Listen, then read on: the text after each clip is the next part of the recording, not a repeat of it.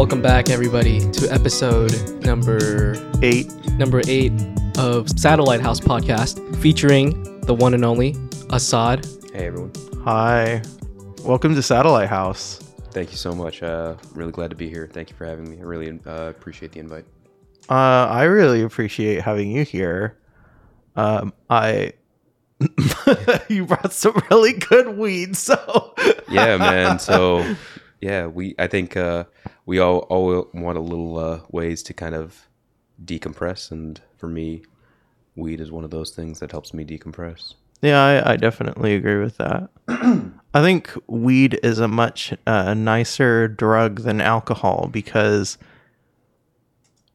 weed will not attack you once you're already feeling good. Like you're never gonna. It doesn't have that like peaking effect. You just plateau. Right. There's no like peak and then you go back down. It's just like a plateau of pleasure. That you reach eventually. If you become a heavy smoker, that can change. Yeah, I know you can like green out, but that's like you really have to fuck yourself up a lot. Right. So I agree with you 100%. I think alcohol is, the most dangerous thing in our society that shouldn't be legal.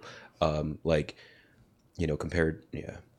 for me, alcohol is a very serious thing because, I have family members that have issues with alcohol. One of them right now, man, this guy had it all. He immigrated from Pakistan and he went to Occidental, and it was the same school that President Obama actually attended for a little bit.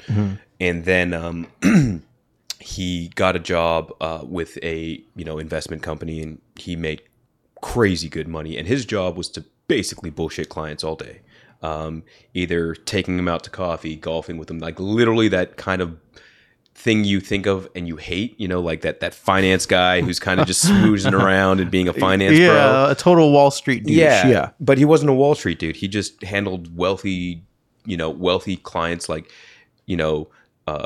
Persians and Jewish people basically from LA. He just handled all their money.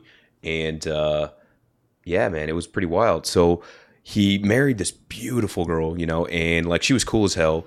And, they got married, had kids.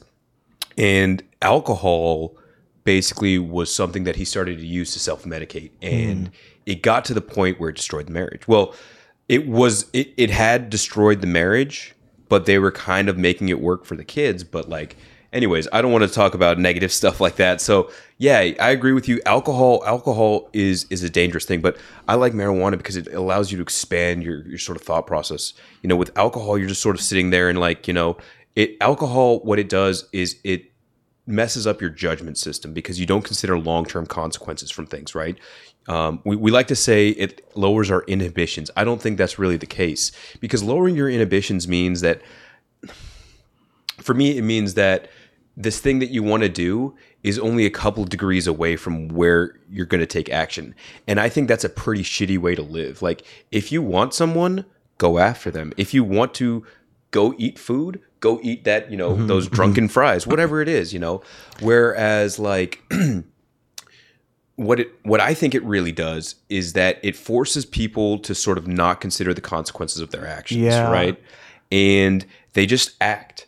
And they act from a place that either feels good, basically feels good, whether it's through violence or through sex or through just general dumb fucking behavior. Alcohol is responsible for more dumb shit happening than a lot of things, man. So yeah, I agree with you, but that's a super complex issue because the way that the war on drugs works, there's just way too many people employed, and by ending the war on drugs, it would create this it would be very interesting to see what would happen if we say repurpose the DEA instead of moving towards drug enforcement and moving towards combating human trafficking, because human trafficking is there are more slaves alive today than ever before. I was reading about that. Yeah. That blew my mind. Yeah. And if you really think about it, like sweatshops and stuff. Yeah, exactly. So we consider slavery only in the chattel slavery sense that we learned about in school, where, black people were taken from Africa and put in slavery for 400 fucking years. Okay, we get that. But what we don't consider is the slavery of the more subtler nature where you're locked into a certain kind of lifestyle. I would argue that most low income people in the United States are in the form of wage slavery. Like they're unable to produce enough income to have excess cash, because that's really at the end of the day what you need. If you don't have cash flow, you're not going to be able to do things. Like businesses don't go bankrupt because they're not profitable. Businesses go bankrupt because they don't have proper cash flow. But yeah, man, I'm sorry. That was a stupid tangent. That was an insane Yeah, tangent. sorry. Hello, Evan. everyone. Hello, everybody. Hello, Internet. Evan, you were going to say something just now.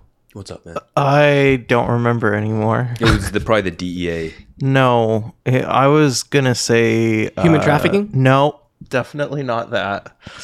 Neo-slavery? No. Yeah, man. God, you're really gonna stop me from saying what I actually was gonna say. Go ahead. Thank you. I was thinking about great, I forgot again. Thank you, Jason. Hey, don't blame him, man. Just blame the weed, man. Blame the weed, man. Yeah, dude. That's some really strong stuff. Yeah, man. But so how do you I don't know how to introduce myself, man. Asad. Yeah, what's up, man? Where I know you're from Fremont. We're both Fremont boys. Yeah. It's boring as fuck. You know, yes and no, man. It's interesting because I was talking to a friend of mine, and he does this weird thing where he like buys a tourist guide for his city and metro every other year. And I was like, huh, that's pretty interesting. And he says, you know what, dude? Like, you know, like Niles and Fremont is one of the coolest parts of the entire Bay Area, in my opinion. Like, you know, there was a time I aspired to owning a house in Fremont, but you know. Wait, what about Niles is so interesting? I know there's a sign like Niles, just like Hollywood. So do you know what's it called? There's the similar place in San Jose, Willow Glen. So the Willow Glen area. So it's a very small, rustic area. So most of the homes are like from the 50s. So they're small, they're dense. They have a certain charm to them. They're all like either farmhouse style or craftsman. They have they have a row of little shops there. There's a little tourist train that takes you all over. So like Niles Canyon is this very interesting little historic part of Fremont. But I think the overall premise of Fremont being boring is accurate, and unfortunate. I agree with that. Unfortunate. Yeah. But I think the food's great. Interesting. Tell me more. Because we constantly bitch and moan in at my place that, you know, there's not really, because like going out to eat, we don't really consider a lot of options. So tell me more. I think Fremont has one of the largest Asian populations in the Bay Area. For sure. So there's a lot of foreign food. Like there's great Indian food and there's great Chinese food. Oh, for sure, man. Like, yeah. So that's the problem. Like, Evan, you with us, man? Yeah, I'm. Okay. I you know what? Like, I'm like, you guys are having a really good conversation. I don't want to interrupt that. Yeah. So I think, like, you know, so I'm Pakistani, right? Which is basically like, if you don't know the history, Pakistan used to be part of India, and then they said, "Nah, fam, we're out." And then there was war, and then Pakistan kind of is doing its own thing, kind of imploding. But that's its own thing. We might talk about that. Okay, sounds good. Yeah. To be fair, I'm not very well versed in Pakistani politics. I have a. Didn't they have their prime minister ousted recently by a vote of no confidence? I don't think that actually ousts him, because he then just dissolved the Senate right after. So, so that's a pretty power move, if you ask me. That's definitely illegal, though. Like I'm sure like that's Emperor against their Palpatine. constitution. You know, like, dude. I don't know, but see, it's like if Tom Brady became fucking president. That's what's going on there, though. And like half like, I don't know, a universally loved athlete like Giannis maybe for Milwaukee. Ronaldo, Messi. But like, okay, you're saying that like an athlete is unqualified to run the country, but like, so a TV host was also unqualified to run the country, and he did it. Like, so to be fair, I think there's no one who's actually qualified to run the country. Running the country is something you have to aspire to, because every decision, everything you do is gonna piss off hell of people now. Like, it doesn't matter who it is, what you do. Like, no, that's absolutely true. You could do the most simple, basic thing, and people will really get mad over it. You know, you go with a sensible centrist policy that shouldn't be offensive to anyone, and then vast swathes of the population end up upset with you. You know, like you could be like, we're going to pay down the national debt, and people will get mad about it. Like, we're never paying down the national debt. No, it's just a thought, right? Yeah. Just hypothetically, you could say we're going to make debt payments so that way one day in the future we don't all owe our asses to China, and people will still get mad about the fact that you're saving our future by paying down the national debt. Like, so the national debt is a complex issue. I think the deficit is far, far more consequential, because what we're doing is we're devaluing the currency. Like, inflation is out of fucking control. Like, I've never seen it this bad. Like, the Fed is raising rates. The market like fucking tanked yesterday. Dude, today. Yeah, they said I didn't even look. I didn't even look today. This is the worst levels of inflation since the 70s. Yeah, and it goes in cycles, man. So I think what we're going to see now is it's going to probably continue to get worse until so for me, what I kind of hoped would happen would be the American supply chain would kind of like revitalize itself, and like people would start saying, hey, we can manufacture shit here. It's not hard. Like, for me, the biggest takeaway from all of school is that knowledge is useless. It's all about being able to organize people who are able to apply their knowledge. That's it. Because in every fucking business, there's never, let me put it this way. There's never a shortage of smart people, right? Like, talented engineers, talented people. If you have the right shit, if you have the right organization with the right mission under the right leadership, smart people will find their way to you, you know? And I think it's this sense of actually being the one responsible for leading, because your job as a leader is not to order people around. It's to develop other leaders. Like, that's the fundamental thing. Like, you know, I'm a huge proponent of servant leadership. That's what the Marine Corps really, like, the Marine Corps teaches leadership immediately. So yeah. Asad, 2 questions. Sure. First question, how much do I invest? How much do you invest? I would say at least 10% of your Oh, no, I'm talking about your company. Oh, you're trying to start something. Zipline. When can I?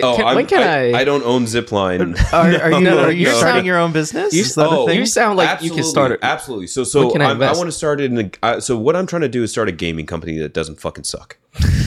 Like, I think, you know, Blizzard. Yeah, all of them fucking suck, Bethesda. dude.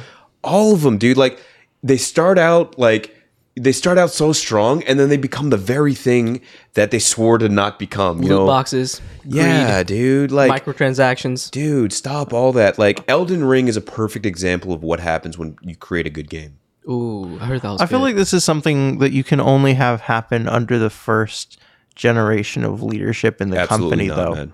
I don't know. Like, I can't, because I can see, you know, you start a successful business and you say, we're not going to do anything shitty. Right. And maybe you're strong enough to stick to those morals and enforce that culture from the top down.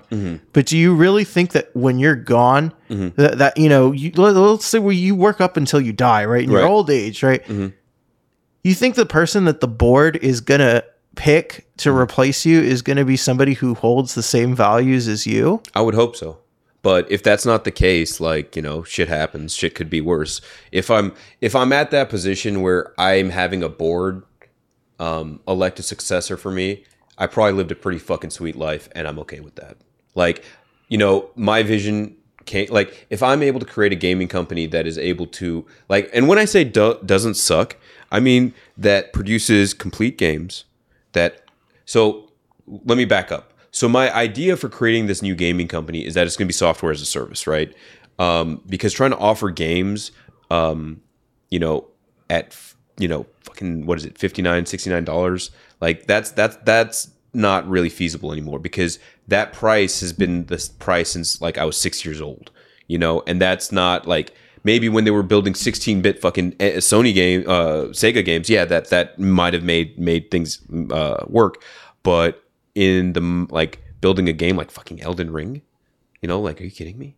That's you know, video games to me, I think, are the highest form of media now, because the ability to tell a story, have music, be able to depict things, and just create strong narratives can really allow human expression to be showcased in a way that you may not be able to see in other games. It's a far more interactive form of film, in a way. Yeah, you know, I think it's a far more interactive form of art. to be honest, because I've definitely felt emotion when I played video games, and I think that's the main purpose of art, right? It's to draw emotion and decorate space, right?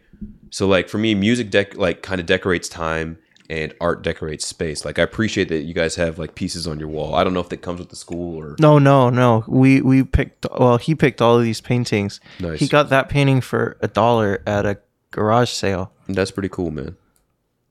That's probably older than all of us put together. Maybe you never know. Favorite video game of all time? Fuck, man. Probably World of Warcraft, dude. Yeah, I played World of War. So let me back up. World of Warcraft fucked up my life.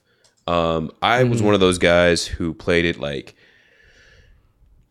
no life. Like I played it to the point where it really fucked me up. Like, you know, I got to the point where I was like, hey man, if I don't unfuck my life, it's only gonna get worse. How was your health back then? Shitty, man. I was like skinny fat. I didn't have at the worst point I weighed 130 pounds. I weigh 185 now. Wow. Yeah. So like it was not good, man. I was unhealthy and I was like just not good, man. So I realized I needed a jarring change in my life, and you know, can I ask how old you were? I was 20. So I was like 26 when this started happening. So 26, I started going to therapy, and therapy really helped. I would say therapy saved my life, because therapy allows you to reflect on your life, and I think without thoughtful reflection, we're unable to grow and confront our issues. You know, and just having someone there to listen, even if they're not listening, just someone there to make you have that space, to actually do the reflection, because a lot of people really are completely oblivious to the you know, they're not self-aware. Right? Self-awareness is very important. I think that's extremely important. That's often something that I think about. I'm a very introspective person, for sure, and so, you know, I'm always. I mean, it can end up being a little bit depressing if you're sort of too introspective, because then you go, what is this all for, and what is the meaning of life? And there's all these like existential questions that come about when you, you know, when you're an excessively introspective person, but definitely. More introspection is needed than what is had in real life by the average person. I think that's definitely true. Yeah, so I think that's a very interesting point, you know, because I've major depressive. I've been diagnosed with major depressive disorder, generalized anxiety disorder, and for me, I always saw kind of depression as this like victim kind of like thing that like. I was like, I'm not a fucking victim. I'm a sergeant in the Marine Corps. I live in Japan. I drive a fucking GTR. I have a fucking fine-ass girlfriend. I'm kicking ass, taking names. Like, what the fuck? I'm a high-performing individual. I see, you know, beauty in life and creation all around me. I have aspirational dreams for my future. Like, what are you talking about that I'm depressed? And then, you know, my doctor started going through the symptoms list, you know, like low energy, pain, like all these things that aren't necessarily directly related to feeling sad and feeling down, but are indirectly like kind of manifest the sort of outcomes. Exactly. Right. Exactly. The physiological symptoms of depression. Exactly. Instead of the psychological symptoms. Exactly. And at that time, I wasn't really working out because my body was just in fucking pain all the time. So like that was compounding it. So, but yeah, I'm sorry, I lost the tangent that we went off on here. I have. We were talking about video games. We were talking about video games, but I wanted to hear more about. So actually, we did talk about World of Warcraft. Yeah. And then the tangent there was. Oh yeah, it ruined my life. Yeah, but then like you decided to join the Marines. Yeah. So I joined the Marines, and man, fuck, Marine Corps is a serious place. I left the Marine Corps. I loved the Marine Corps. And I still do, but I'm glad that I'm out. And the only circumstances that I see myself going back in is if there's an existential threat to the country. And like by going back in, I just mean like putting on a uniform and just showing up. Semper Fi? Semper Fidelis, yes. It means always faithful. So you said that if there's something like a war going on, you said you would go back. Existential threat. Like we're saying, like, so here's the thing. There's not a lot of existential threats to the United States. And there, in fact, are probably very, very, very, very, very few. There's like 2 countries maybe, like China and Russia, maybe. Oh, I thought you were going to say aliens. Well, aliens could definitely fuck us up for sure, because that's the unknown. Like, yeah. I think if aliens come, I would volunteer. Yeah, I mean, I think most humans would. I think most. Yeah. I think it's the rational decision to like at that point, like I know what they're gonna do. What? They're gonna have a branch of humans that are loyal to them. You know, there's gonna be traitors. Yeah, I know, and I know exactly who it's gonna be too. You're gonna name brothers in our frat. No, I'm not. It's gonna be the sort of like, you know, leftist on Twitter who has like ACAB and like a trans pride flag in their bio. That's going to be the people who are going to be like, the aliens are right. They win. They're correct. Yeah. I'm on their side. It's going to be on Twitter. It's going to be the Twitter people. The Twitter people, man. I think, you know, it's all those Emilys with the dyed orange hair and the yerba mate. Dude, like, that's such a bad brand though. Like, I don't get why girls color their hair like that, dude. Like, I appreciate the fact that like like, you know, when I see girls with like fucking like pink, red, orange, blue, green, like really unnatural hair colors, it just kind of blows me away. I'm like, what? Like, what? Like, you look like a fucking highlighter. What are you doing? And, you know, it always strikes me that, you know what? I don't want to get canceled. Yeah, let's. Yeah. Some of that's going to get cut out. It's fine. That's fine. I think I'll cut. Do you want to get that cut out? I don't give a shit, dude. Okay. If at any time though, let us know. Yeah. Like, I mean, look, I don't want anything to come back and basically like bite me up, because I'm trying to do like cool things. And but yeah. Well, we'll go back to the Marine story. Yeah, cool. So you decided to join the Marines. Join the Marines. Fuck yeah. So you show up, man. Like, so the Marine Corps, the first 40 hours you don't sleep. What? Yeah. So like they just keep you up, like you're getting all your vaccines. So there's this thing called the peanut butter shot, penicillin, because basically, like, think about it. It's like a fucking petri dish of people, literally people coming from all over, all backgrounds, from all over the country, traveling through airports and all that shit. And you get this vial of penicillin that's refrigerated. It has the consistency of peanut butter, and it goes right in above your tailbone. And you got to massage it in. It's called a peanut butter shot. And you got to massage it in. And of course, the first thing that happens after you get the peanut butter shot, you get hazed by the drill instructors. So like you're just like, oh my fucking god, dude. Can I ask what they did? Like so can you give examples? Yeah. So basically, it involves like, so it's called IT incentive training, because like, so there's stuff I will share and there's stuff I won't share, because it's like Marines only. Yeah. So like most of it involved just like fucking you up with like exercise, like burpee, like think just like burpees, push-ups, mountain climbers, jumping jacks, sprinting around, like constantly under anxiety all the time, just under the stress of like, you know, because the like it's any mistake you make, they just explode, right?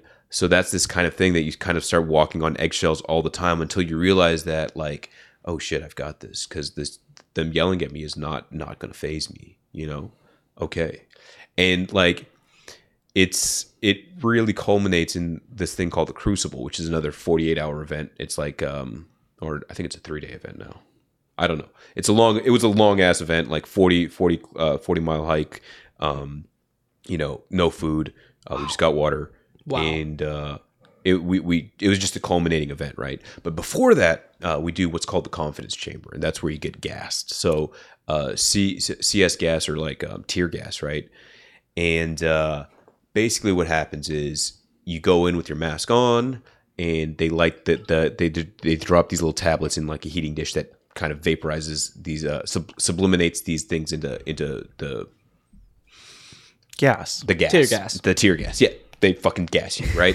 So you're sitting there and you're like, okay, I can already, like, you start to feel it on the back of your neck and like your pores, because you're wearing a gas mask, right? So you're breathing fine, but you're starting to feel it in all your pores. And you're like, this is gonna fucking suck. And then they say, take off the mask.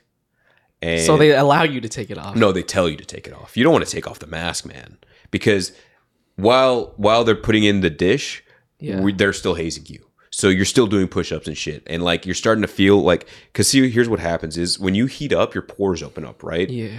And guess what CS gas does? It goes directly into your pores and it fucking hurts. Oh my God, what? Yeah, so you're already burning and you can feel it and you know it's going to suck. And then they say, take off your mask. So you have to take off your mask and hold it out in front of you, right? And you're just dying. Like, you're like, holy fuck. Like, people try to leave. You get tackled. Like, you cannot fucking leave. And so, like, then you have to put the mask back on and clear it. So this is to train you that if you get fucking gassed, this is how you have to respond. You put your mask back the fuck on. You clear it, and now you're breathing again. And you're like, holy shit. And everything is still on fire. Like, your mucous membranes, all your eyes, your mouth, like, everything is just on fire, and you're just like, oh my God, what have I done? And you're breathing and you're like kind of calming back down, and then they say, take it off again. And you're like, what? And then you take it off and you're like, wait, this isn't as bad as last time. I'm not dying. Okay, I can survive this. I have my wits about me again. I'm not freaking out. And that's when you put your mask back on and you're like, okay, fuck, that burns. Now what? And that's it. So wow, that's powerful. Yeah, man. So what it's meant to do is give you that confidence back, right? That, hey, you dealt with it. Now you can do something better, right? You've come up against a challenge. You've met it. You didn't back away. So, I mean, some people tried to, but you faced it. You came back. It didn't kill you. You faced it again. It didn't kill you. All right. It kind of builds that confidence back up so you can have that. Like, for me, I believe that, like, there's nothing if I really set my focus to something, I can do it outside of, like, you know, becoming like a fucking astronaut or some shit like that. But, like, realistically speaking, like, there's nothing that I cannot achieve that I could reasonably want. That is something I love about the military and the Marines specifically. Mm-hmm. Like, everybody respects the fuck out of the Marines. You know what I mean? Yeah, you guys man. are all fucking badasses. I don't consider myself a badass, but yeah, man, like, I get what you're saying, the sentiment. So like that discipline. Yeah, discipline. I think discipline, you know, Jocko Willink, you know, discipline equals freedom. Mm-hmm. Love Jocko. Yeah, man. Like, whenever I'm like kind of a little fucked, I always go back to that one video where he's just like, good, you know. And wait, which one? The TED Talk? Not the TED Talk. Shit. I gotta watch that one. I'll send it to you, man. Okay. It's like a 2-minute little motivational video. Oh, okay. And he talks about, like, when you know when shit doesn't go your way, good, you know. Didn't get the gear you wanted, good. Didn't get the job you wanted, good.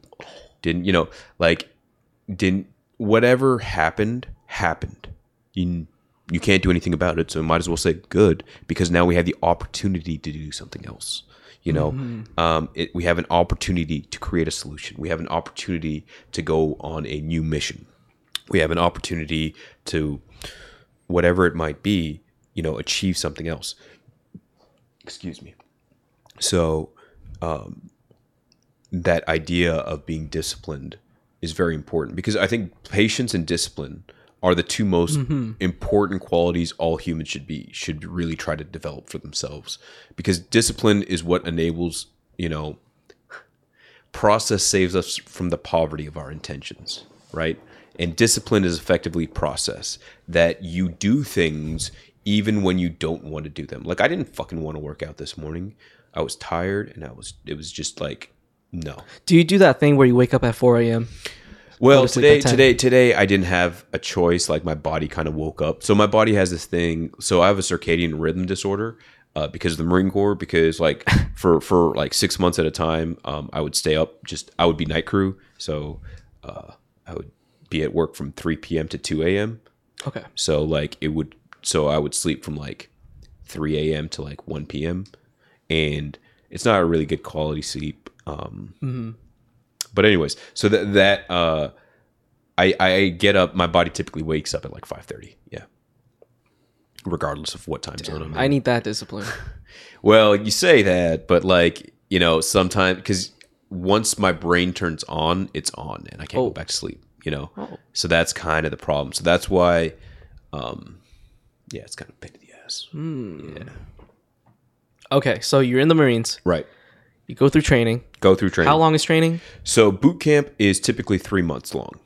Yeah. So 3 months. Okay. 3 months. Yeah. So it's the longest boot camp of anyone except the Coast Guard, I think. But the Coast Guard is another level because you have to do a lot of swimming, and swimming is hard. Oh. Yeah. Like everyone, like when you think of swimming, people think of like recreational swimming, right? They don't think of like survival swimming or rescue swimming or diving or like, so that's all like next level stuff. Like the Coast Guard, like we bash on the Coast Guard all the time, but the Coast Guard is probably the most operationally effective. Like, now they're a law enforcement branch. They used to be a military branch, but now they fall under the Department of Homeland Security. We got to talk about them a bit more later because I'm curious what do they do? Like, so they yeah. I mean, we can talk about it now. Okay, yeah, sure. So basically, like drug abatement, human trafficking abatement, maritime law, smuggling, all that shit. So and so that's like the law enforcement side, and then there's the search and rescue side, the SAR. I forgot what the name of the movie is, but with Kevin Costner. Oh, it's an old movie. No, it's not that old. Oh, what? But I forgot. I think I know what you're talking about. The Coast Guard movie. Shit. The Guardian.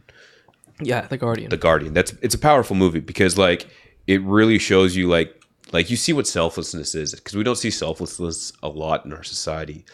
And I think like SAR guys, especially fucking open water, that man. Yeah, because if your bird goes down to the water, they're the ones coming after you.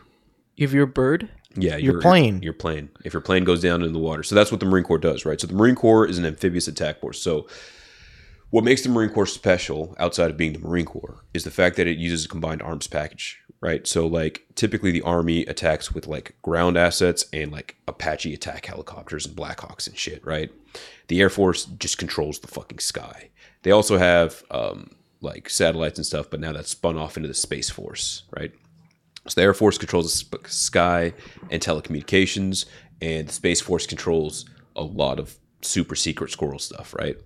The Navy controls the water. The Navy is the most powerful branch, by the way, of the military. Like, oh, really? Yeah, by orders of magnitude. You have to have an extreme amount of money to have aircraft carrier strike groups like that. That it's just absolutely insane. The maintenance costs of just keeping one of those things afloat and running with a nuclear power reactor on board, like it's got to get all the most funding. It has to. There's just no other way about it. It's the most important asset of the United States. It's Blue Water Navy to project power all around the world. The Navy is today and has always been, and probably always will be, for practical purposes, the most important branch of the military. Until the Navy becomes like a space Navy. Yeah, I 100% agree. Space Navy, right? Yeah, Space Navy. Oh, dude, I wish. See, that's what really bums me out, because that's probably like 200 years away, and I would love to join the Space Navy, dude. Unless we really hand off our society to AI in like the next 30 years. If we can do that, then we might have a chance at like an Imperial fleet to span the stars. Yeah, sort of a Warhammer 40K type shit. Yeah, bro. Are you in 40K? Oh my. No, I know the basic lore. I'm super into 40K. Yeah, I'm super into 40K. Okay. Yeah. So Marine Corps, or do you want to talk about something else? I don't care. I was going to talk about like, if our military is so powerful, what are the reasons to not just invade Russia other than nukes? Because it's going to fuck up the world, man. It's going to destabilize markets so much. It's going to cause like the United States committing to like, so the United States wouldn't have to invade Russia to defeat Russia militarily. We wouldn't have to. Right. Okay. How do we take down Russia? Just launch lots of fucking missiles at them. But they're going to send it back. Well, we have lots of defenses. The Western world is much better at sort of missile defense systems. Can we intercept all of their nukes? I think they have like 500, 600? Or 6,000. They have 5,000. To give you... we would probably launch a cyber attack to destroy them, realistically. Or we would just take them out. Yeah, that's true. To disable the missiles before they can even do it. Or we would just attack their power grids. Like, there's a lot of ways that we... like. So... You don't have to destroy the nukes. You stop them before they get off the ground. Yeah, but I want to answer your question. The reason we don't do that is because the powers that be do not want the war in Ukraine to end. That's why. Whoa, that's a hot take. Yeah, man. So the way I see it is that, all right, the buildup in what's happening in Ukraine is the result of like 20 years of failed Western policy from NATO and the West, with failed commitments to the Ukrainian government and people to say, we will protect you from Russian influence because we helped. Like, everyone forgets that we helped coordinate the fucking overthrow of their previous Russian loyal government. And that's what really began this sort of whole Russia trying to justify a reason to invade Ukraine and reassert their homogeny in the area. Because Vladimir Putin's strategic mindset is that as more countries are added to NATO, that's going to put pressure on him, and he won't be able to maintain his power and his influence in the region. I believe he's trying to reestablish the Soviet bloc. So this is a little more conspiratorial. We love conspiracies. Okay, so basically, what happened? So if y'all remember when President Obama, who I respect but believe is a war criminal. Ooh, okay. Yeah. So if you don't know about what's happening in Yemen, I heard about that. Yeah. So short and dirty. In order to placate the Saudis, who are effectively like North Koreans, except wealthy. That's what that government is. Mm-hmm. In order to placate the Saudis, President Obama decided to escalate a war in Yemen against the Houthi rebels, who were a faction of Yemenis who were fighting a battle against the Saudis because the Saudis were trying to assert their power into Yemen. And the United States started giving the Saudis a shitload of weapons, and we ourselves went in and killed a lot of fucking people. So war crimes. Yeah, and now war crimes. Now, well, because we had no authorization to be there. And what the Saudis are doing to the Yemenis people, it's horrible. It's horrifying. On top of that, they're U.S. weapons. Oh my God. So it's just like, okay, cool. Okay, but tangent back, Russia, Vladimir Putin. So yeah, Vladimir Putin is asserting he's trying to assert his power back because NATO, he has a legitimate reason to be threatened by NATO from his perspective, right? So his strategy is to assert power in as well as he can with the limited assets he has, because the Russian economy is really just based on a fossil fuel economy, and that fossil fuel petrostate. Yeah, exactly. And as the world begins to devalue that and start valuing alternative fuels, his economy is going to suffer, and him and his friends, who are incredibly wealthy, are also going to suffer. So, but yeah, I don't think anyone in the West either wants the war in Ukraine to end. Like that's me being a little more cynical, because the way I see it is that with the war in Ukraine, the West can keep acting like they're doing something by being non-committal. They don't have they can say, look, Russia, we're not actually fighting you. We're just giving them weapons and aid. We're not actually fighting you. Because if they actually wanted the war to stop, why would they be sending extra weapons? We would just need to use air power to end the war. Because the Russian assets aren't capable of stopping our fucking F-35s. No one is. So it begs the question, because if we're going to make these grand gestures that democracy is so important and we need to and be like super strong and support, then why don't we fucking go there?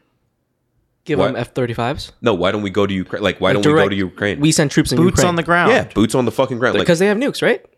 That's what they keep saying. But like the nuke issue, they don't want the war in Ukraine to end. They don't want the war. So it's the threat of nukes. To me, strategy-wise, doesn't make sense, because if you start using nukes in Ukraine, what you're doing is you're contaminating the most important soil in Europe. That's true, and that's also partially why they want it, is for the control over all that fertile land, and to completely vaporize it. Mm-hmm. It doesn't make strategy. It's the opposite of Russia's goals. So yeah, and it makes the war worthless for them. Yeah, so Russia is attempting to take land. That's what all wars are about. It's taking land and the resources associated with that land, whether they're people, whether they're natural resources, or whatever it might be. That's what war is about. And like, it's literally the definition of one country exerting its will on another. Unfortunately, the controlled application of violence is a very effective tool at asserting your will. That's what the military does. We are the controlled application of violence to assert our interests. The United States does not have allies. We have client states. We do not have friends or enemies. We have interests. That's the way we should approach global politics. Not in the sense that we need to stand for democracy. Like, I personally am not a huge fan of democracy. I think democracy is kind of pretty stupid. Evan. So, what form of government would you advocate for? Authoritarian. Ooh. But any specific genre of authoritarianism? I'm not sure. So the way I would see it is that it's one strong leader with a tribunal of like executors who are carrying out like the plan of the day. But I mean, honestly, I always see it with me in charge, and I know what I would do, and I of course think that I know what's right. So that's why I kind of okay. Give me an issue, and I would give you my stance. Nuclear energy. Nuclear energy, 100% pro. 100% Me too. pro. Me too. I second that. I'm definitely a pro-nuclear person. You're an anti-nuclear? I'm a pro-nuclear person. I am not an anti-nuclear person. It doesn't make any sense. If we're going to solve the climate crisis, the only way we're going to do it now is with nuclear. Like that. Well, not like that, but it would be the thing. The smoothest, quickest, fastest, best way to transition away from carbon fuels is nuclear energy. 100% produces no greenhouse gases. Yeah, it produces radioactive fuel or radioactive waste, but here's the thing. The amount of radioactive waste produced that would power a home for 20 years will fit inside of a shoebox. It's just also not only that, but we can control the externalities of nuclear waste because we can site all of that waste in one place. Exactly. Whereas you can't control what happens to the air because it all just mixes up. So you can't. I think that's the true reason why nuclear waste is better to have than carbon. Well, thorium in the fucking smokestacks coming out. Like, that's the other thing. Like, yeah, coal and oil and gas being used for energy is just really like electrical generation. Nuclear energy to me is the only way really forward for our electrical grid, unless we develop fusion, which I don't really see happening in the next less than 10 years maybe. But if we develop fusion and if we're able to get that technology and use it, that would change everything. We had to write about that in freaking class. I think for that's crazy. Commercial application, I would say that fusion is probably at least 40 years away for commercial application. That's what they always say. Yeah. Commercial. I think for the actual just demonstration that it works as a technology, I would say that's a good 10 years because 10 years. That's fair. They have that in France. Yeah, SETI. No, not SETI. TAR? No. I'm forgetting the name of the reactor, but it doesn't matter. They're setting up the big fusion reactor testing thing in France.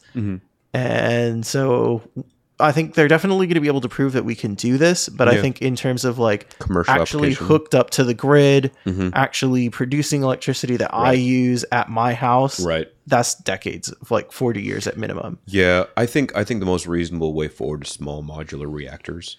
I think that's definitely the way to go. I think also research into thorium salt reactors is a really, really promising area. And I think it's a shame that China is the country leading the world in that right now and not any of the Western countries. I think certain countries in the Western world, like Australia, should be tremendously pro-nuclear because they have so many uranium ore resources. That they, it really would be in Australia's interest to put those assets to use. So I would imagine that it should, although it's not, but it should be Australia's energy policy to promote, nuclear reactors. That would make sense. But obviously, Western countries' actions depend more on public opinion than on what's right for the country. Absolutely.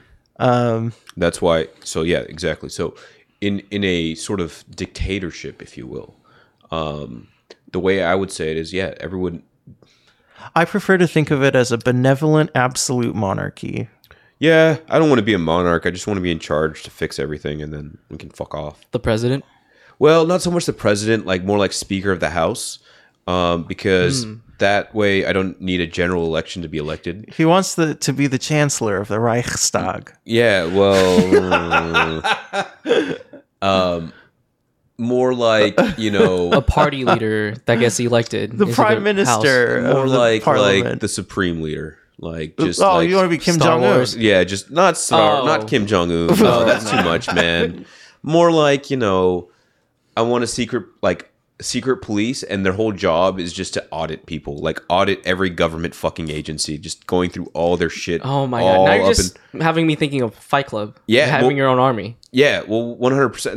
That's like rule number one of all dictators, to have a secret police, right? So like my secret police would be a bunch of fucking accountants with MP5s, and oh my god, yeah, we know an accountant. That is the coolest thing that I've ever heard in my life. Yeah, just a bunch. I'm just imagining it. This is absolutely hilarious, right? The idea of just these men in like, there's a bunch of nerds with like glasses and ties running around with like just MP5s. Weapons. Like that's just wild. Flip it around, they're all in tactical gear, fucking reading over books and like looking through papers and shit, you know. So like, but that's basically what it would. So what I would really like to do is focus software development on an artificial intelligence system that would be able to automatically audit things and start going through the entire like government budget, like everyone's all over, and just see where all the fucking money's going.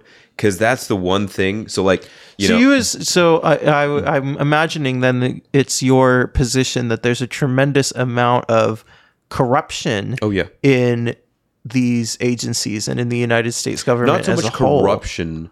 Well, it is corruption because if you're stealing money, if you're embezzling money from the organization that you work for, that's absolutely corruption. Well, not so much embezzling money, but more like favoritism in contracting, favoritism in the way you spend money, spending money that you don't need to spend because you won't get it next year, because you might need it next year. You know, so like I have thrown ammunition out the back of moving, like out of flying aircraft, so we were able to keep the budget.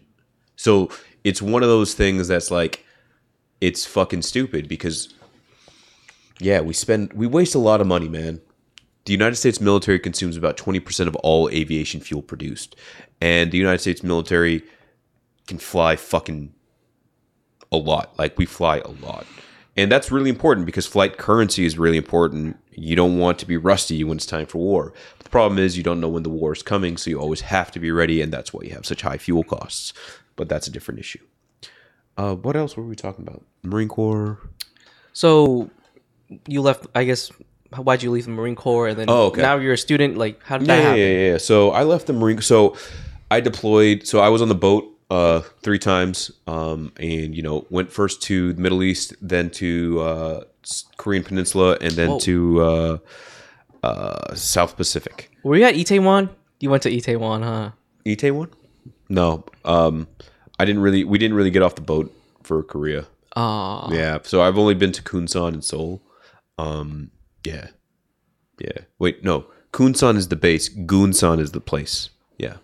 I don't know. Our previous guest, Angela. Yeah. She was talking about. Is she Korean? I'm sorry. She is Korean. Yeah, she's Korean. She's talking about street food. I saw. Yeah. Yeah. No, Korean street food is awesome. Korea, I don't know. Like, it's different because I was living in Japan at the time, so I only the only thing I had immediately to compare it to was Japan. And where we were was in bumfuck Egypt. Like, so that's an expression. I didn't know that. Yeah, bumfuck Egypt. But we were in the middle of fucking nowhere in terms of like Korea. So there wasn't a lot to do. It was like literally the base and then like a little store, a hotel, and farms. That's it. So yeah. But yeah. So I got out of the Marine Corps. So there were a couple of things that happened, There were a couple of close calls in flight that kind of made me say like, oh shit, I don't know if I really want to do this.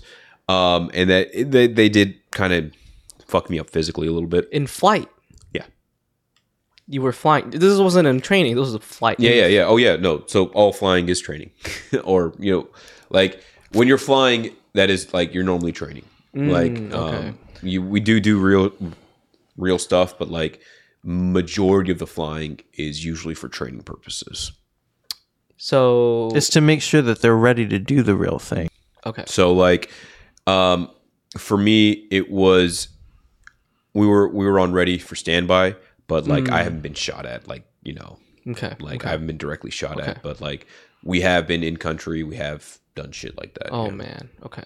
So he's been on the site, but just not in the actual battle. Like, you were back at the because the government's like, we don't want to send you guys in or something. Yeah, well, not so much that, more like, you know, like pulling out dying people, like scrubbing out blood from the aircraft, shit like that. So like support people on the ground. So that's what the aircraft does. So like the aircraft is not like a direct combat aircraft. It's an assault support aircraft. Mm-hmm. So it's there to support the assault. It's there to move 24 Marines and to go fuck up shit. It's not there to shoot missiles and like have machine guns. All weapons are defensive, you know. So it's really a transport plane. Absolutely. The MV-22 Osprey is a tilt rotor aircraft that has the capability of vertical takeoff. Thing looks so fucking cool. It is, man. Vertical takeoff capability, and then it's able to fly like a prop rotor plane at like 250 miles an hour, which gives it a tremendous amount of range, and then land like a helicopter wherever it lands. So it's a force multiplier in so many ways. It has changed the battle space. It has basically taken... I mean, I could show you guys. I gave a presentation on it to Zipline. Like that was part of the interview. They said, hey. "Oh, yeah, I was just checking on my phone or topics because I wanted to remind myself." And I think Zipline was one of them. Okay, so how about I finish the Marine Corps, and then we want to talk about Zipline, or you want to talk about school? Oh, I would much rather talk about Zipline. But okay, we can talk about both. But I got out of the Marine Corps. It was getting too much, and my body really just couldn't take it anymore. And there were more important things I felt that like my life, I needed to do with my life. Mm-hmm. So that was the main thing. So I got to school, got admitted with a 2.0 GPA, barely made it in. And like, you know, now honors program, dean's list, and like fucking graduating, baby. Let's go. But yeah, man. And then Zipline. So Zipline, for those who don't know, is a company that uses autonomous fixed wing drones, which are flat winged like regular planes, that are used to deliver medical supplies to areas that don't have well-developed infrastructure. So like one of the use cases was, I believe it was Ghana. That was the land of like 1,000 hills. And basically what would happen is if a mother is giving birth and like she needs a blood transfusion, you know, on average it would take 4 hours in the rainy season because the roads and infrastructure is just so fucked up, and that's too long of a time. People die. And what Zipline does is takes that 4 hours and cuts it down to 15 minutes by using autonomous drones that are capable of locking on to delivery sites. I love that idea. And it's an amazing thing because you are able to now change the level of access people have to healthcare. You're able to deliver medicine. So the use cases, I mean, there's retail. Oh man, I'm just. Ooh. So like. Can you imagine an Amazon drone like flying? Yeah. So what about like Walmart? Because Zipline's already on the back of a Walmart in Bentonville, Arkansas. So if you actually look it up on their website, there's this Walmart and Zipline, and they launch drones and make that might be a game changer. Actually, that's a huge disruption. Yeah, it's a huge because it eliminates nearly 98% of all the carbon in the last mile. 94% compared to electric vehicles. I'm sure it's eco-friendly. Oh yeah, well, so it's small lithium-ion batteries that go in, launches the bird, and then it makes the delivery, and we can have 50 out at one time, making deliveries, recovering them, and launching them back out. Like you saw the video, it takes about 2 minutes to prep and launch. Yeah. I've also seen I've seen the website for this company because so what I do for work, I work for a company that sells torque tools. Okay. To companies like Zipline. Wait, Zipline's one of your clients. It's one of the companies that we're looking to sell to. Oh, let's go. We're not currently a supplier, but I would love to be a supplier. Connection right here. So wait, do you work for like Snap-on or something? I work for a company that distributes tools for. So just all calibrated tools, or any kind of calibrated torque tool. Okay. And we also do custom manufacturing projects. Okay. So if you need some weird, let's talk about that after for sure. Okay. But so we have been looking to perhaps sell to Zipline. So I was familiar with Zipline before I actually met you. Right on. And I know they do, or at least on their website, they advertised that they have tours that you can go and see the factory where they make this in South San Francisco. Yeah. It's called the Aviary. I would love to see this. I want to go. It sounds so fascinating. It is. So yeah, was it yesterday I went or day before yesterday? What was? That was yesterday. Yesterday, yeah. Wow. It already feels long ago, man. That was amazing. Yeah, it was. And I'm expecting an offer, and I'm just so excited. So I really hope you get it. Me too, man. Thank you. And your major is management information systems. MIS. Yes, MIS, which is the new hotness. Unfortunately, it's just computer science, but business version. Not even computer science, man. What is it? It's the best way I would describe MIS is that we're a translator.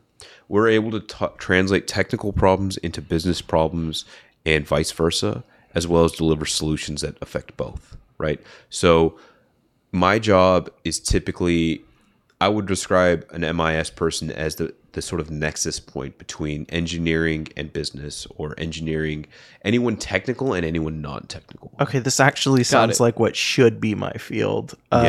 Because I totally get like a lot of these engineering things. Mm-hmm. Like I was just talking with my previous guest that is in an unreleased episode about the different types of propulsion systems in aircraft engines, right? I know things like what a bypass ratio is on an aircraft, right? But I also am interested in like the economics of why you want a high bypass ratio, because then it's more fuel efficient. So then you save money on your like fuel costs as an airline, right? I should absolutely be in MIS, and I never knew that until now.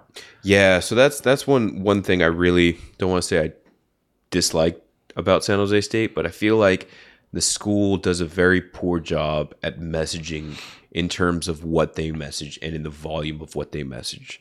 Like, I think career development and personal development should be far more at the forefront rather than trying to, I guess, be accommodating. That's the best way I can describe it.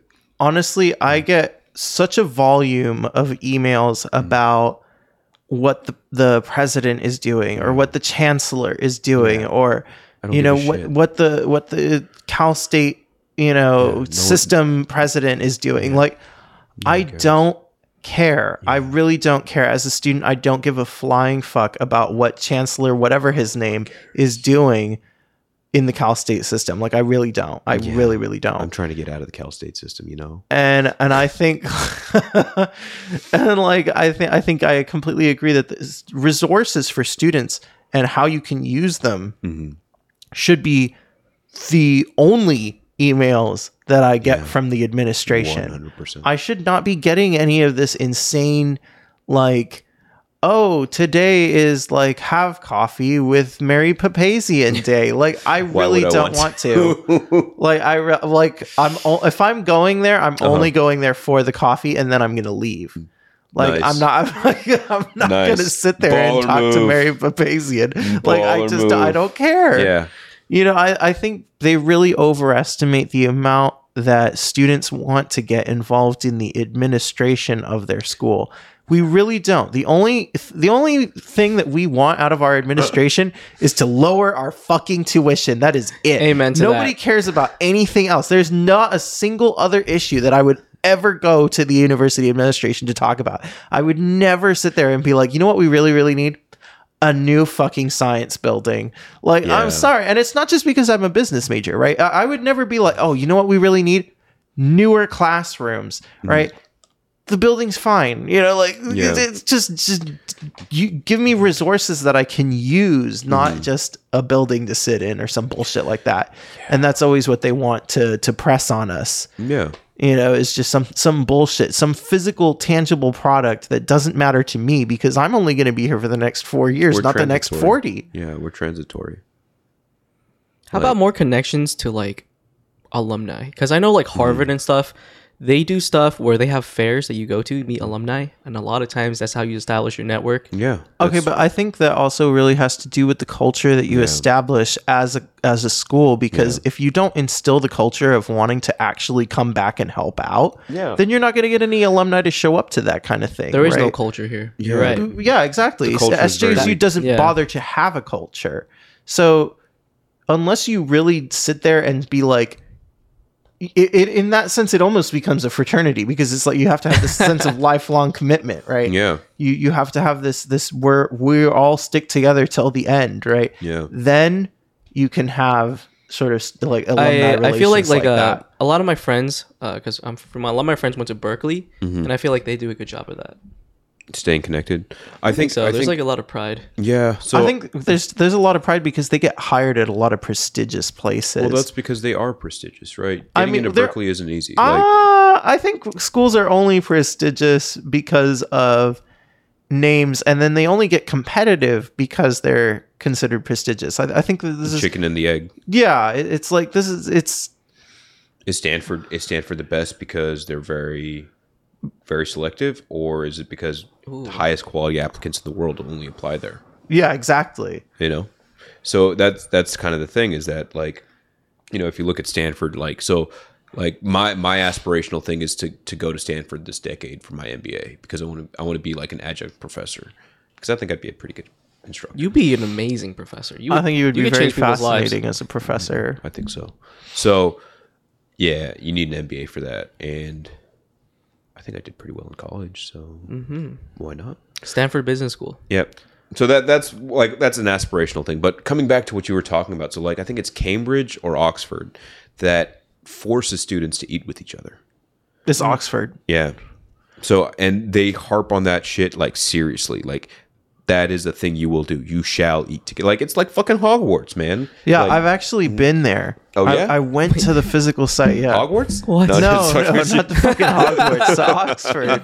But it looks exactly like that, and that's where they got the inspiration for the room. Yeah, man. But yeah, like it's exactly so like the huge hall, huge table, huge long table. Yeah. Yep. Yeah. Like it's Oxford, real. Oxford is a place that I would also like really want to go to for graduate school because I think it would be a very important experience to have. And if I spoke another language, I would try to go like spoke another language at like a graduate level. I would try to go to another. I would go to a school in another some like French academy. Yeah, like or French something. or like German. Like I would probably go to a German school. Yeah, I feel like Or the only like the places that have like the best universities on the planet that are not in America, I would say, is probably Britain, Germany, and France. I would also and throw maybe in Switzerland, Japan definitely. Singapore. Wait, does Singapore have schools? I don't know, but I want to go there. At least one university, but I don't know. I just said Singapore because I assumed they would have. I'm sure they do. They have to. It's a country. It's Singapore. It's right? Yeah, they have everything. They're very rich, so I wouldn't be surprised. I would want to go to a school that's like 1,000 years old. Like that's why Oxford was like one of those things because it's like founded in 1200. So I would want to go to a school that you're not going there just like that has a history because San Jose State tries to have a history and like I don't want to get too down on San Jose State because it's done wonders for me, right? But like on the flip side, I feel like the potential is wasted because San Jose as a city, you know, has changed so much, man. And yeah, I think San Jose State doesn't do enough to leverage the fact that they produce people who go into the Valley, right? The Valley runs on San Jose State students. And I don't feel like they leverage that Silicon Valley identity enough. Because they don't want to. Because the Silicon Valley identity is rich venture capitalists making a shitload of money. But that's exactly what that's a fantastic image to have. Like, but if that's exactly the school that I would want to go to. If somebody showed me an advertisement and they said, "Oh, you can be, a conscious individual," or there was one that said you can make an absolute fuckload of money, I'm going to go to the school that says you can make an absolute fuckload of money.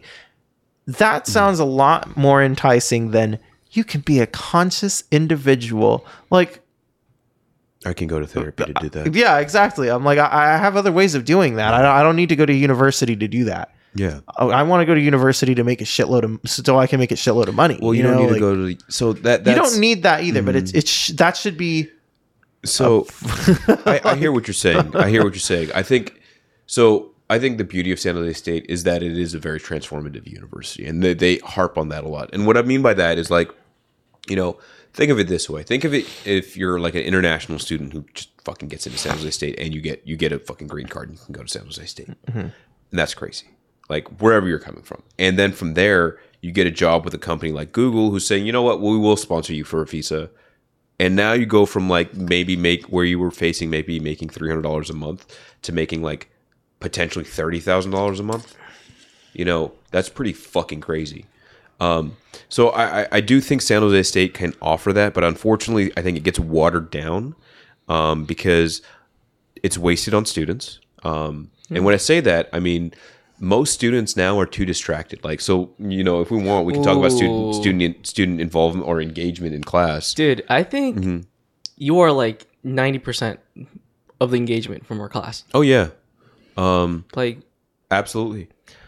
Unfortunately, and I'm like 3%.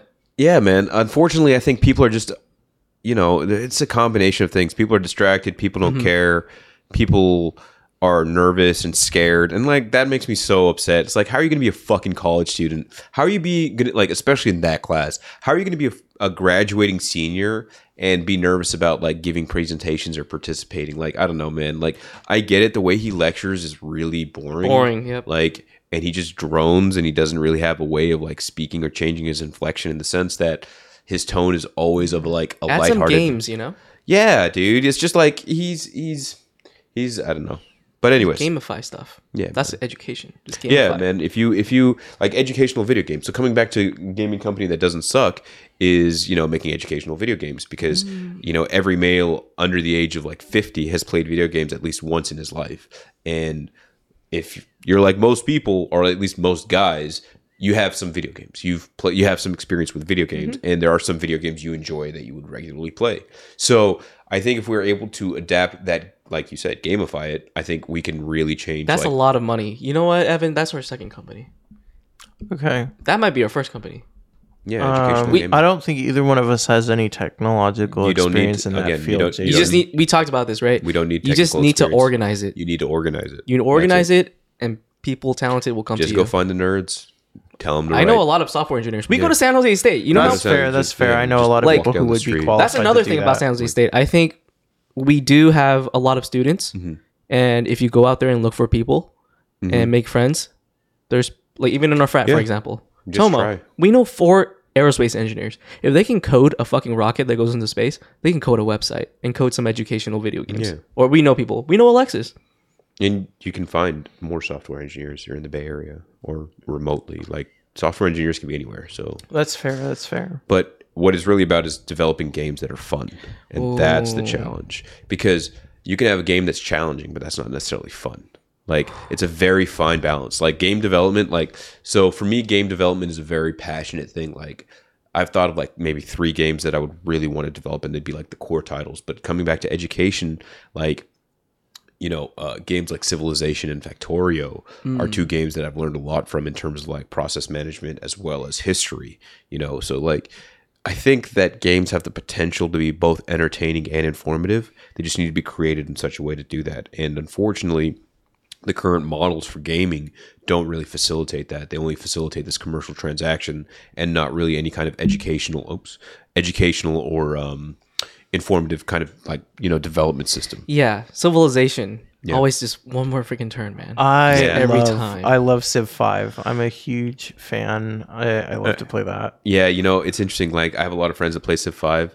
I got Civ 6 free from Epic Game Store, and so that's all I play. So yeah, I got it for free. So that's fair. That's fair. I don't know. I have seen Civ 6 gameplay. I've played the demo. I did not like it. Yeah, I get that. I get that. Definitely. I think Civ 5 is still in my opinion is the best Civ game. Overwhelmingly positive, man. I think, God, there's nothing like getting to the late game and being so powerful that no other country rivals you in any way whatsoever. Yeah. Right? There's nothing like getting to the end of the game and being the hyper power. Yeah, man. Like, that's so satisfying. Yeah, man. Big dick energy. Like swinging around as a nation, bro. Yeah. That's what America does. That's what aircraft carriers are for. They add inches to our dick as a nation. Absolutely. That's why China's trying to make them. They want to have a blue water navy so that they can add inches. Good luck. They're gonna need a lot more inches to add. So the problem is that they can build the navy as quick as possible. They could build a more technologically advanced navy. What they don't have is the experience. Coordinating multiple flight decks. Like, think about that for a second. Coordinating the flight deck of an aircraft carrier is already fucking complex as hell. coordinating multiple flight decks in an ARG amphibious readiness group. Like the way the Marine Corps deploys is very fucking dangerous.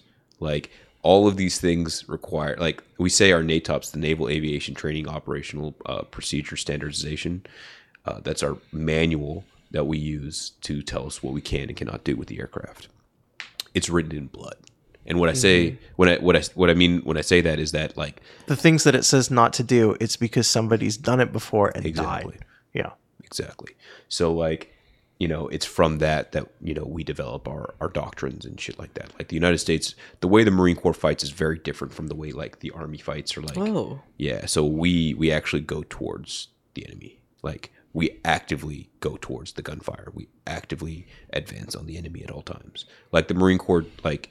We don't even call it retreating. We call it advancing in another direction. It's like instead of going straight, we'll just flank and come back around and hit you from the other side. Like so, the purpose of the Marine Corps fire team is to locate, close with, and destroy the enemy by firing close combat. You guys have smaller like fire teams than Army, right? Yeah. Well, I don't know how big the Army fire teams are, okay. But like they're restructuring the Marine Corps fire team now to have more technologically advanced capabilities. Like they'll have a drone operator that'll be able to provide real time intel from the sky. Oh, so yeah, so just like the movies. Yeah, exactly.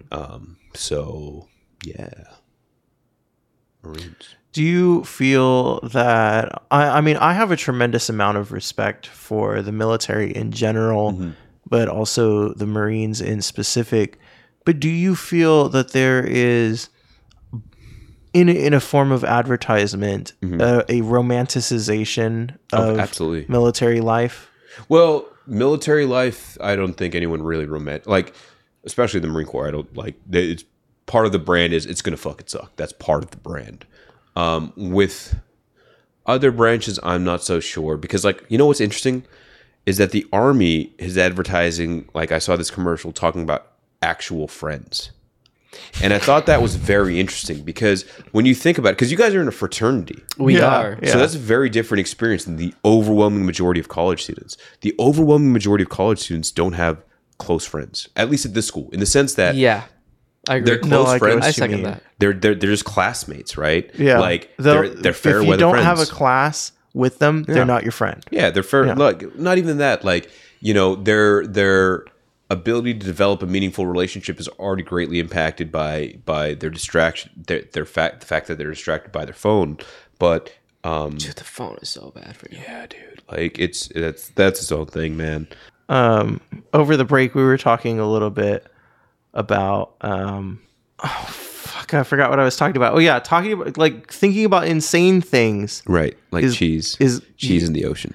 Yes, like the cheese ocean in the made ocean. Out of cheese. Yeah. Like, all right, what kind of cheese? Like molten cheese, like nacho cheese. But it wouldn't stay molten for long. Like, what would be the like? Oh, we're just assuming it's in a perpetual motion. Yes, we're state. assuming that it's all molten. Yeah. Well, the sea is ocean's made of cheese, so might as well assume it's molten. All right. So, but that's not appealing because if it's molten, then you can't really like swim in the cheese or like what are you gonna do? Go to the beach? Like the sand is gonna be the cheese. What you could do is like have like a boat that goes out into the cheese, and then you like stick a huge net and you just like grab up all the cheese. That's fucking gross, man. Like, yo, what are you, cheese fishermen? You just get like a big ass bucket and you just drag it behind the boat, dude. And then you fill it up with this massive amount of cheese, and you take it back to the land and you sell it, dude. How are you gonna keep it like from spoil? Well, it's molten cheese. What is it gonna? Is it gonna cool on the ship? No, you can slice off. You put it in like a heater or something. Like you just dump it off like a foundry, like fucking bucket off the boat or some shit, dude. Like tankers that are gonna like crash and like have molten like cheese spills. Like a truck flips over, blows up with fucking cheese everywhere. Like, that's just wild, man. Yeah, this is why people don't think about these things, because they're stupid, dude. I know, but like that kind of stupidity is really what can keep your brain flexible. Yeah. You know, like psychology is an exercise too. Mm-hmm. You exercise your brain and your thoughts in the same way that you would exercise any other part of your body, right? And so I think that like when you allow yourself to think these insane things, that's what keeps your brain in shape. That's what stops you from getting Alzheimer's. Like, yeah, I can see that. Like, I think the brain activity element is very important, but I think it's also about like giving your brain the opportunity to think. Because I think, like, coming back to the distraction element, right? Like, you know, shower thoughts are profound because we're not really distracted by anything. You know, it's one of those things. Like, some of the best ideas I've had have come in the shower, because your brain is allowed to be purely bored. You have no real distractions. Like, some people play music in the shower, but that's again another kind of soft distraction. But like, there's nothing that's going to capture your full attention. Yeah, you know. So like, being able to be, you know, one of the things I wrote in my notes here was about being comfortable with your own thoughts. Jason, I don't know how long you're going to be, man, but I'm going to talk about social media. Oh my God. I think being comfortable with your own thoughts is incredibly important. I think it's a really big deal to be able to sit alone and just think about things and not be, you know, to not panic over this or to not need to do something else. Not constantly be like this. And, you know, I think that's I don't know where I read this, but I read something very interesting that it was something like, you know, it was like, you know, some kind of cosmic being looking at humans, and it was like, you know, their world is so amazing and it's full of like endless adventures and exploration and things to discover, things to try. And they invented boredom, the ability to be bored in that magnificent creation. And then they solved it with their phone. You know, we've solved that problem of being bored with your phone, because your board can keep it's not really like it's keeping you engaged. It's just, you know, it's keeping you busy. Yeah, it's, you know, because I mean, like, it's giving your brain busy work so that you don't have to think about reality. Well, yeah, that's definitely part of it. On one hand, that's part of it. The other hand is that, you know, the most important currency right now is human attention, right? And that's what all these companies are fighting over, is engagement, you know.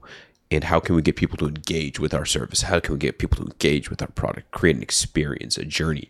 Like, it's all this kind of like expanding the concept of what consumerism can be as an identity level thing. So like, yeah, man, being comfortable with your own thoughts is very important. It's, for me, it's one of the measures I have for like any man's quality, because I feel like women think very differently from men. So like, their ability to be comfortable with their thoughts, that's a very different thing for them versus men.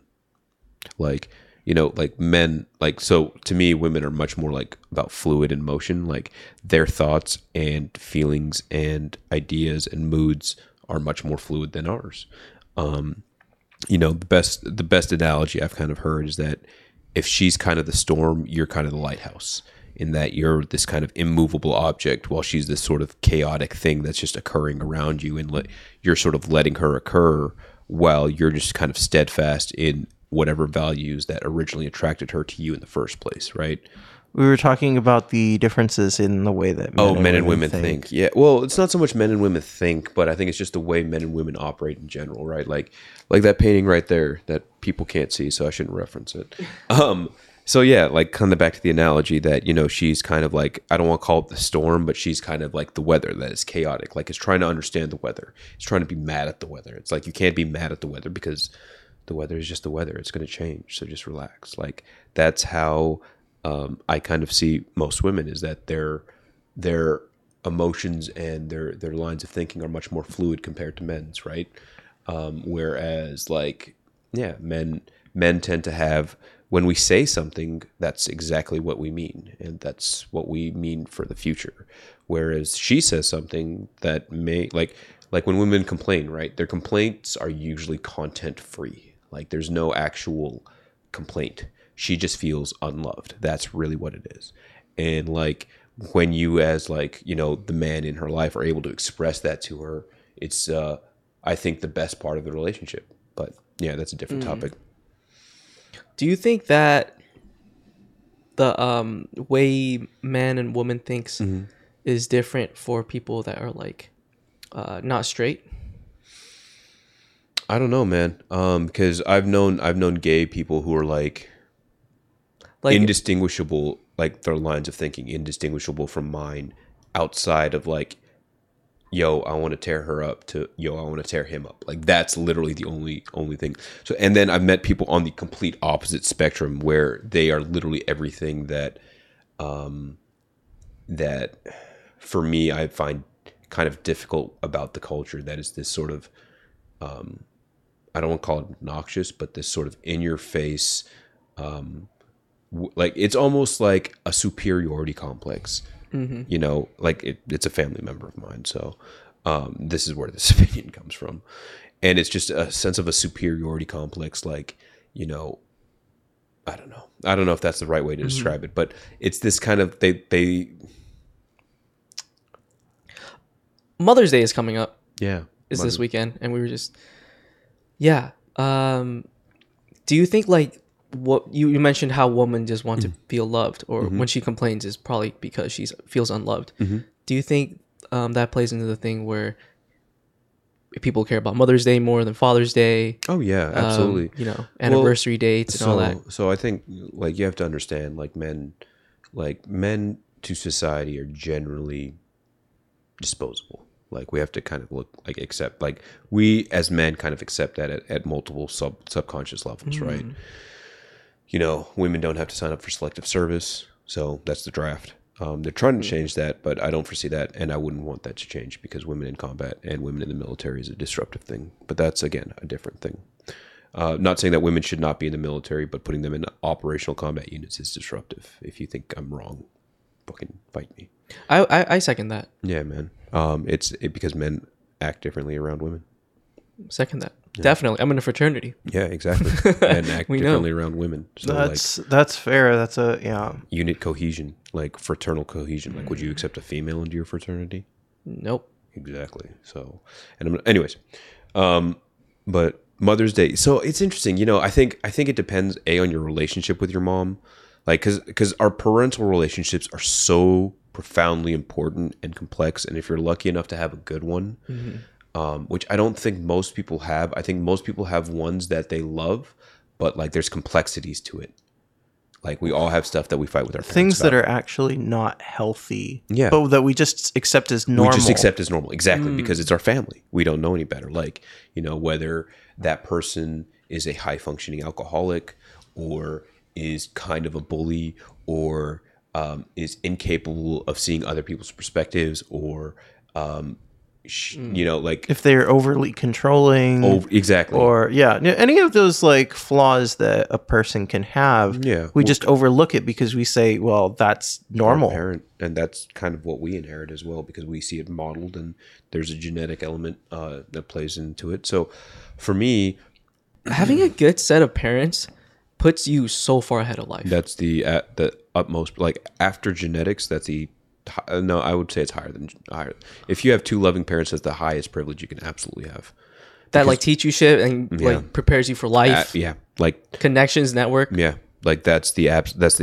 That is what privilege is. Is basically because that's what really wealthy privilege is that you have someone who is well established, well connected, who's about to guide you through life, who has done it very well. It's like, hey kid, you're not going to fuck off in school. You're going to fuck on in school and you're going to do extracurricular activities because these will get you into a good university. I don't care that you don't want to go to a good university. Going to a good university, like your degree is like a passport, right? And the better the school is, the more places you can go. Like the odds of you getting into like a Goldman Sachs from San Jose State versus Stanford are two different worlds. You know? Absolutely. Like that's the reality of it. So, like Stanford students are on a different level, right?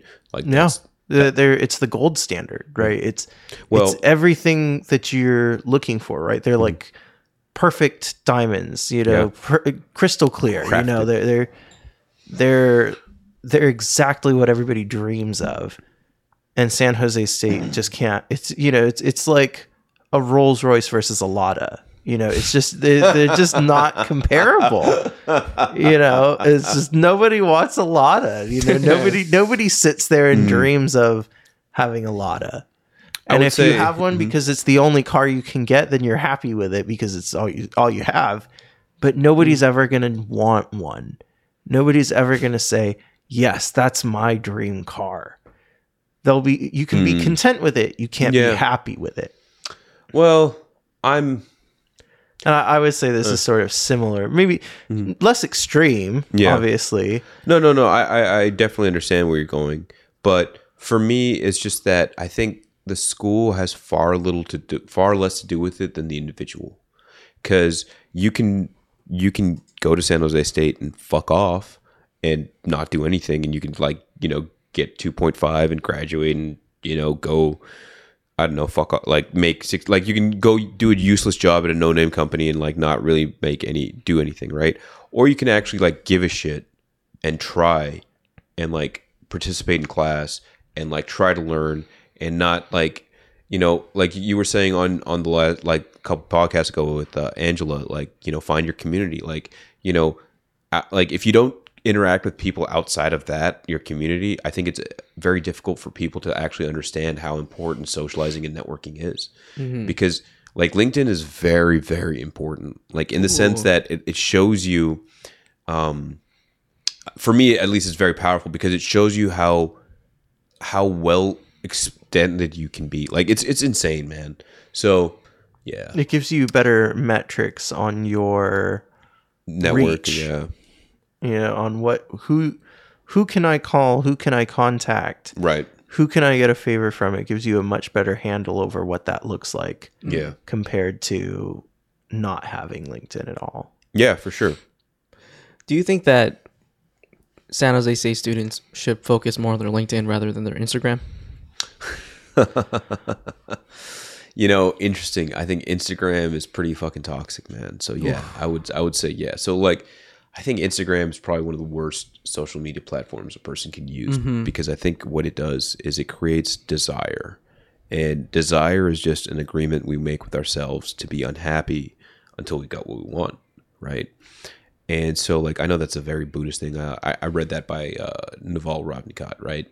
And, to me, that was very profound because, I read it on my first deployment and I realized I wanted all these things to be that I thought would bring me peace and happiness. And you start to realize that it's the actual wanting that's making you desire that original peace and happiness. When you start to realize that you don't actually need that much, so there was a very interesting speech by Alan Watts where, when you don't want it, when you're free from desire, you sort of find this new peace. I'm paraphrasing it horribly, but it effectively, when peace is the absence of desire, right? Peace is peace is the sense that you are complete. You are free from needing anything else. And so I start asking myself, what do I want? And it's to not want, and that's difficult because I do want things. I want a fucking Ram TRX and I want to travel a lot more and I want a hot ass wife to make babies with. All these things are things I want, but is it reasonable to be unhappy until I get them? I think some things yes and some things no, right? Starting a family is very important to me. So not necessarily, I don't want to call it unhappy, but being agitated, being unsatisfied. I think unsatisfied is being unsatisfied. That's, being hungry for it, that's one thing. Whereas if I don't get a Ram TRX, it's not the end of the fucking world, man. But I would really fucking love one. Yeah. Peace feels really good. Yeah. And it's very rare in our society. With these things, where's the camera? Yeah, man. Peace. With these things, you can't have peace because you're always available. Yeah. You're always available. So you do agree with the question that you should focus on LinkedIn more? If you're focusing on your fucking Instagram and you don't have anything on your LinkedIn, you deserve to not be hired. You deserve to fucking fail. Yeah. This whole thing about canceling student loans to me is the biggest...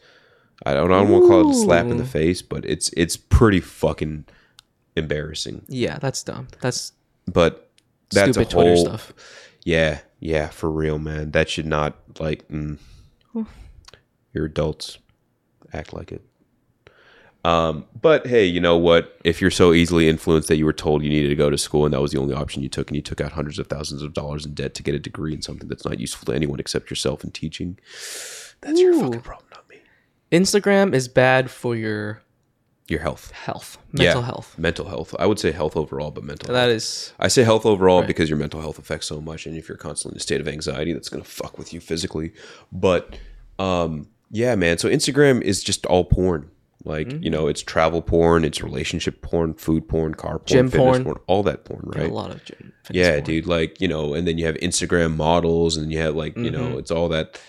And what's happened is that a lot of women have like, especially dude. Like, I would love to have a female audience because that's how you make money, man. But like, yeah, realistically speaking, like Instagram, I think has fucked up little girl, like women now. Oh, for sure. Like, because women nowadays don't have a real sense of reality.